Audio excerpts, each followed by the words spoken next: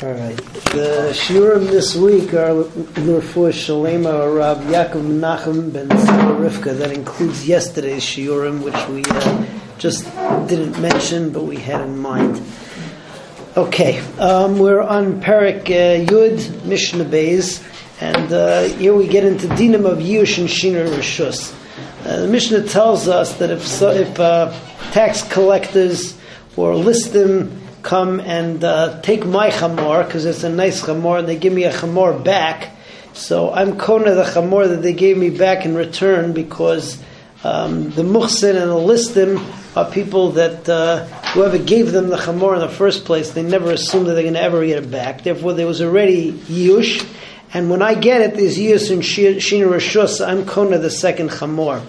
However, if I got the chamor either from an army or from listim who were goyim, the first listim are Jewish, and it's harder to get away from a Jew because you have to go to a real din Torah where they need real evidence.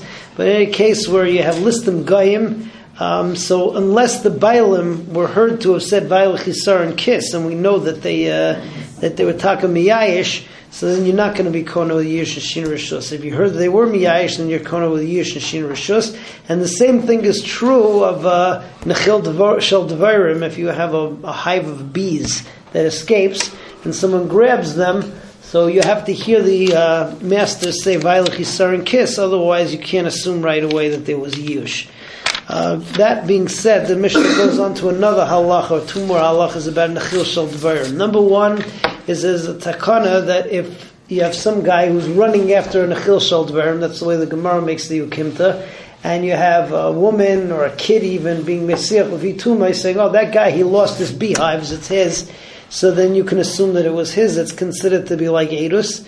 And then the second thing is that we made a takana for the guy who lost his beehive, that he can run into my field, and even though he's trespassing, and even though he may be mazik me, if he's mazik me, he just has to pay me back. However, Chazal did not let him go and chop down my tree in order to take his hive, which sort of planted itself on my tree. That far the takana did not go. So all of this is in Mishnah Beis. Not l'muchsim es chamayre. If the tax collectors took my chamor, v'nasnu le chamor acher, they gave me a different one. Gazlu listim es ksusay. If the listim stole my jacket, v'nasnu le ksus acher, and they give me one back instead, hareilu shaloi, mifnei shabayil misyayshim mehem, the Gemara says that the listim here are Jewish listim, you're going to need to take it away in a din Torah and you are miyayish automatically. Hamatzil min hanor, somebody who steals something from the river, min agayis from the army, or min listim, or from gayish listim, im nisyayishu abayil mehem, if you know that the bayil are miyayish, but that's not min astam arielu shaloi. V'chein nechil shel devarim, similarly a swarm of bees, im nisyayishu abayil arielu shaloi. If you heard that the bayil miyayish, so then you can take it. It's an aveda, and you're kinda after yush.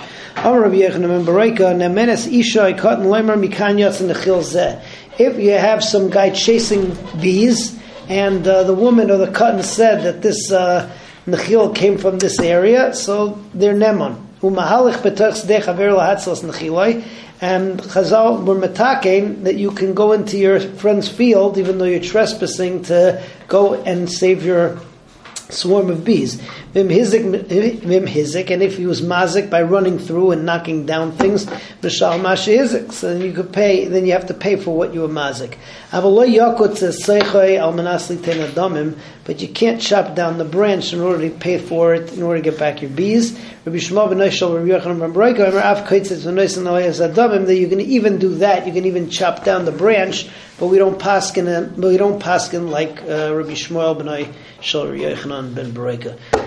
Moving on to Mishnah Gimel. Mishnah Gimel talks about Takanas Ashuk.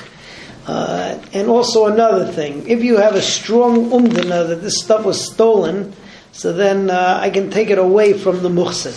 So for instance, let's say that I go and I say, that's my jacket, a makir svarav kelov biyad acher, and Yatz Hashem Gneva Be'ir, everybody knows that that these things were stolen, and also I'm not the type of person who ever sells my stuff.